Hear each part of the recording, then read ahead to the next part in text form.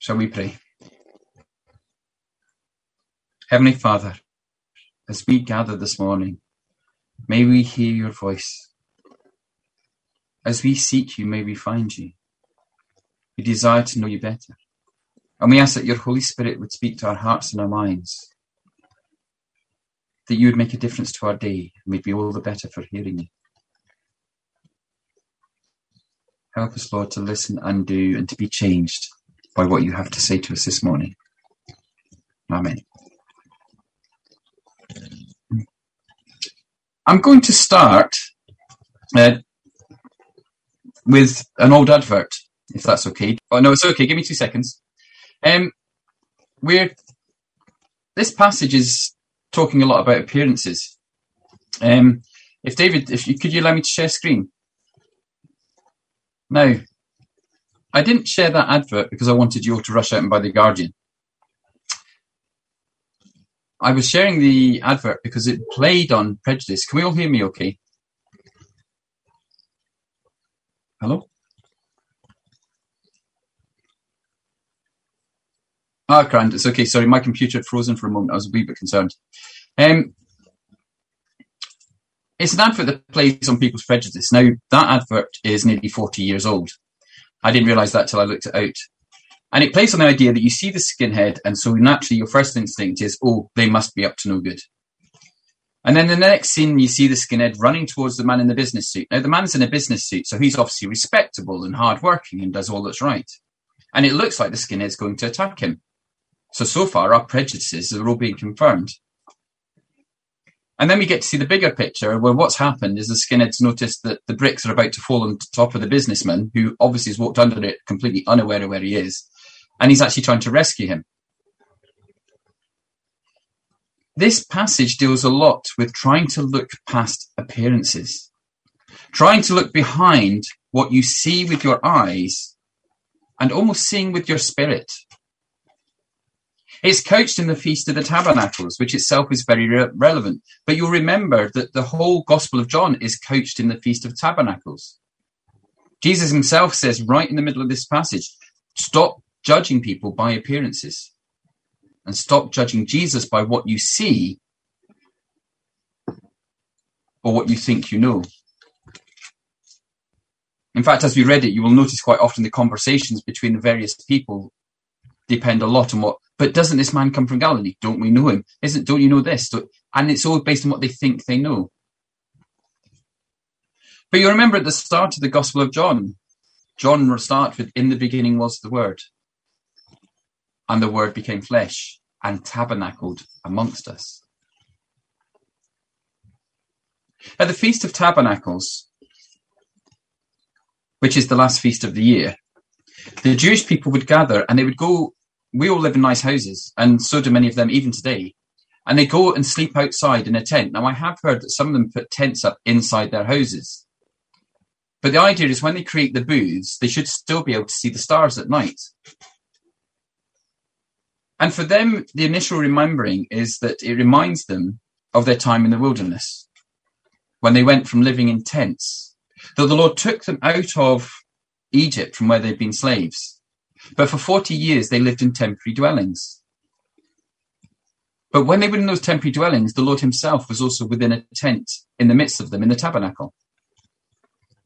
The Lord came and dwelt amongst them in the tabernacle. Now, the tabernacle itself from the outside didn't look like much.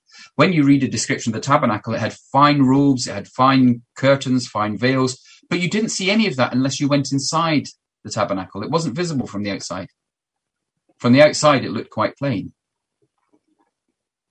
But at the end of the Feast of Tabernacles, they went from their temporary dwellings to moving into the promised land, where they then got to find what was meant to be a permanent home. The Feast of Tabernacles is the one festival that not only was it was not the only festival that was compulsory for all Jews to attend, but interestingly enough, in the books of Ezekiel and Zechariah, we read that even when the Lord has returned, the Feast of Tabernacles is still kept. It happens after the Feast of Trumpets and after the Yom Kippur. It is the last festival of the year. And I believe Jesus, in some ways in this passage, is acting out the Feast of Tabernacles. He is hidden from people's sight initially, and he then reveals himself halfway through. It explains a little bit of what goes on at the start. But for us also, it's a call for us to see past what is present and to see what is eternal. Paul draws on this when he speaks in 2 Corinthians 5, when he talks about us moving from our temporary bodies, our tents, to move into our eternal bodies, our mansions as such. But let's have a slightly closer look at the text a minute. At the very start, we're told that Jesus didn't want to go because he knew that people wanted to kill him. All the way through the chapter, we read that people wanted to do Jesus harm. But we also read that they couldn't because it wasn't now his time. It must have been quite stark for Jesus, because after this, the next time he went to Jerusalem would be the Passover, where he was going to be arrested about 5 months later. Just to give you an idea of timing, the Feast of Tabernacles this year is in sort of like the 2nd or 3rd week of October. So Jesus would have been aware that the following Easter was the time that he was going to be arrested. But all the way through the chapter, when we read about people wanting to do him harm, people wanting to seek him out, people wanting to arrest him, even the temple guards could not do so because it was not his time yet. Yet despite knowing this, Jesus does not court danger. He doesn't put himself in harm's way for the sake of it. We also see for a wee bit that Jesus does actually care about what other people think. And I don't mean enough that he would change who he is. But it obviously has become a consideration as to what he will do. His brothers don't believe him. They're going to tease him, they're going to taunt him. And some people say, how could people have grown up with Jesus not believe him? And actually said, because they've grown up with Jesus. They've spent their entire lives with their older brother always being the good one, the perfect one, this, that, and the other. And it would appear that his other brothers didn't take too kindly to this. Amongst them would have been James and Judas, or Jude, as we would call him, who wrote 2 of the last letters in our New Testament. But at this time, they didn't believe him. Some have said that they weren't only tormenting Jesus, they'd become aware of the kind of following he was gathering, and they thought, well, if we get him to come up with us, we can all be part of it. We can all be part of the glory. But Jesus says he's not going.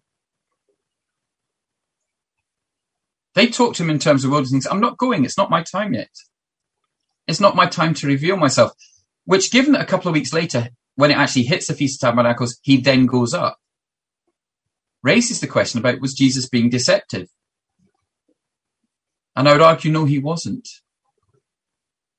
Those phrases where he says, it is not my time yet, are important. He knew that he had to reveal himself, but when his heavenly Father said, now is the time for you to reveal yourself. Now is the time for you to show yourself. Because I also wonder, how was it that when he went up to Jerusalem, that nobody recognized him? There he is at one of the great festivals of Israel, when many, many Jews would have been there, and nobody managed to recognize him or spot him in the crowd. You know, just a few weeks earlier, he'd been feeding 5,000 men and their wives and their children and so on. This was the same man that had gone to the pool of Siloam and managed to give this man his ability to walk again. But nobody recognized him. There's a little bit of me, just from a human side, thinks, I wonder what it was like for Jesus to be able to walk amongst the crowds and hear what they were actually saying and what they were actually doing without having their attention. There's a wee bit of me sometimes thinks, I wonder if that's because that's what Jesus desired to do. Because he wants to come and live with us. He wants to come and be with us. And it is right that we worship him. It's right that we praise him. It's right that he is on the throne and we are not. And we bow down at his feet. But what is amazing is he also came to be one of us so that we could become like him. He wants to be with us in our living room and in our car. He wants to be with us as we go shopping and when we're spending time with friends and family. And I wonder if he just enjoyed 2 or 3 days of being around people, doing what people do, without everything having to be stopped by people coming to him for this and the other. But I know that's speculation. But I hope you understand where I'm coming from. Because here we have Jesus living out what it means to be tabernacled. He is God divine in human flesh. And so as we continue to read the passage, we see that there are those that see this man, not much to look at, but they just see a normal man who seems to be doing good things and saying nice things. And so they're quite happy with that. And then you've got the others who are saying, yeah, but he comes from Galilee. We know who he is. We know where he's from. He's no one special. And they're looking at the signs and they're judging by appearances. They're judging by what they think they know. And that's really important. They judge by what they think they know. You and I know that Jesus came from Bethlehem. We know that he was descended from David. We know that he fulfilled so many of the biblical prophecies. And it's worth how many people in their judgment of Jesus will also use scripture and say, oh, we know because the scriptures say this or the scriptures say that, and that wasn't Jesus. Because of what they think they know. As we know, even the devil used scripture to try and argue with God. Used it incorrectly. And quite often people use scripture to try gain power and authority. There is a wee warning on this. When Jesus is talking to the crowds, excuse me a moment.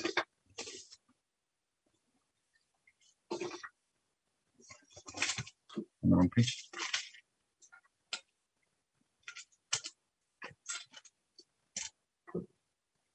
And he starts teaching, and they say, how can this man teach the way he does? He's not from any known school. He's not been to school. How does he know this? And he makes the point that he's able to speak because he knows God. He knows his heavenly Father. And in many ways, in this passage, by the end of it, there is no denying that he's declaring himself to be God. And we'll come to this at the end. But he uses this phrase, anyone who chooses to do the will of God will find out whether my teaching comes from God or whether I speak on my own. Whoever speaks on their own does so to gain personal glory. But he who seeks the glory of the one who sent him is a man of truth, and there is nothing false about him. And then he refers back to Moses.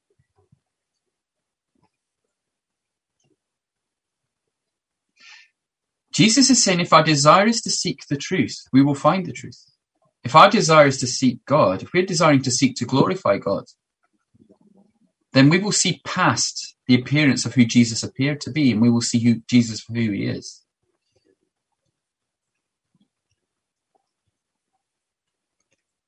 Whoever speaks on their own does so to gain personal glory. This is a verse that I take quite closely to my heart, and I hope it's one that you do as well. I mentioned that throughout the passage, quite often people take what they think they know about Jesus and they end up in some sort of argument or discussion. And I'm kind of hoping it's been a while, but there are occasions you'll know yourself that you've seen two people arguing about what the Bible does or doesn't mean, and they start throwing scripture at each other. They start sometimes almost aggressively quoting passages, and they're, this is out of context, that's out of context. And what they're doing is they're trying to use the Bible to gain the upper hand on the other person. There are times when someone's going through a difficult period in their lives, and others sometimes callously start quoting scripture at them to try and tell them what they should be doing to put it right. And you have to wonder, what is your motivation? Why did you take it upon yourself to go and speak to that person in such a way? Are they not going through enough difficulty as it is? And sometimes, again, it's someone trying to take authority and control. And that's what Jesus is saying here. Whoever speaks on their own does so to gain personal glory. The Bible is the word of God. But it's not to be thrown around at each other like some sort of butter knife, as some sort of weapon, some sort of tool to gain power over one another. And I have to remind myself, there's two things here. The first thing is, when I preach, I have to make sure I'm seeking the wisdom of God. I'm seeking to glorify God and not myself. Otherwise, what you're going to hear is cleverness on my part. Oh, Lionel knows a lot. Lionel can do this. Lionel can do that. And it's not about me. It's about what is the Lord saying or doing. Sometimes if I finish writing a sermon and I'm quite pleased with myself, well, you can almost guarantee that will be the naff sermon. That will be the sermon that was rubbish.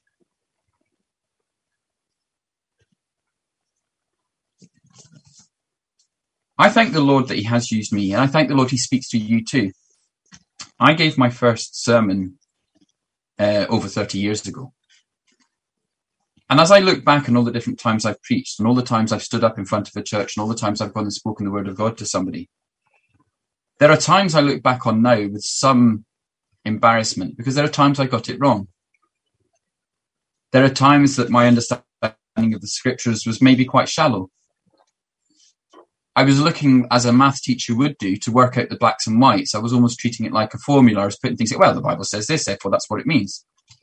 And I'm grateful that over the years, that the Lord hasn't given up on me and has continued to bring me into people's lives in a way that I learn. And I still pick up and I still teach and I still learn from others. But ultimately, it has to be about seeking to glorify God. But I can never control how people hear what I say. And that's what Jesus is also saying here. He says, there are people that listen to the Lord and they don't realize it because at this point they didn't recognize Jesus was God. With a critical heart, they're looking for something wrong. They're looking for something they can criticize. They're looking for something they can disagree with. There are those that take everything as a personal attack on them.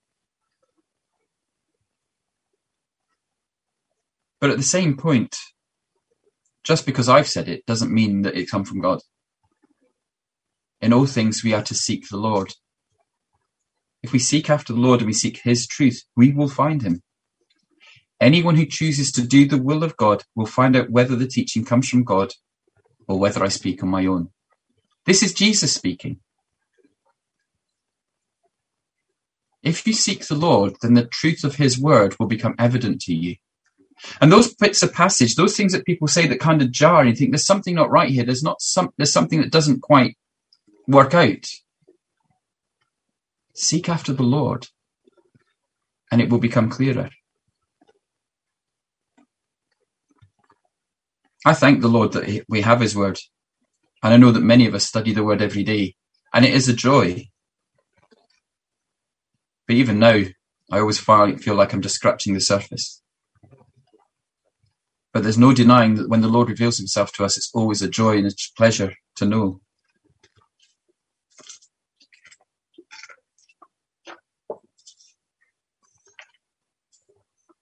It's a shame that you hear in this passage, one of the things we come across is that many of the people didn't speak what they felt and believed about Jesus because they were scared of what the leaders might say or do.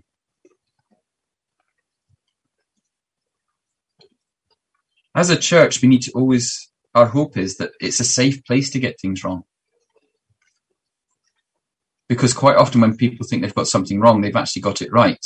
And it's others that need to listen.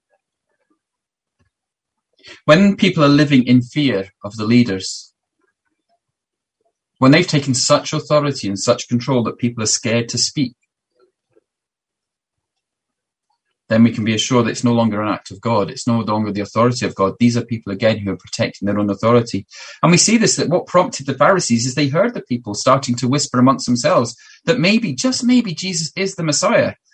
And their first reaction was to have him arrested. They wanted to get rid of this threat to their power and to their authority.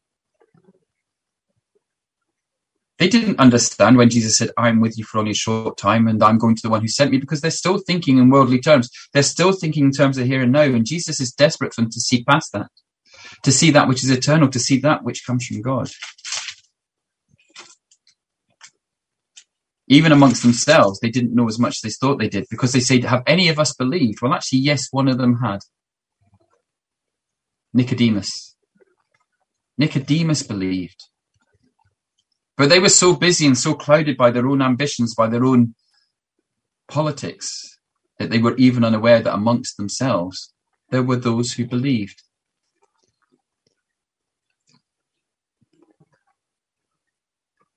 They went to send that he could be arrested.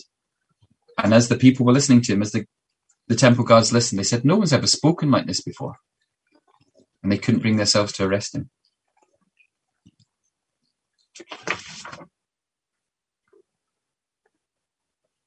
It was not Jesus' time yet. I'm preparing the study for Daniel on Wednesday. And a large part of it is how often Jesus gives times to things that are going to happen, that have happened, that will happen. But it's always in his time. Jesus, who came as the one not wanting to be attacked or killed, Jesus who came humbly, Jesus who just stood up to speak, who's not acting with the power and authority that someone as Jesus could do,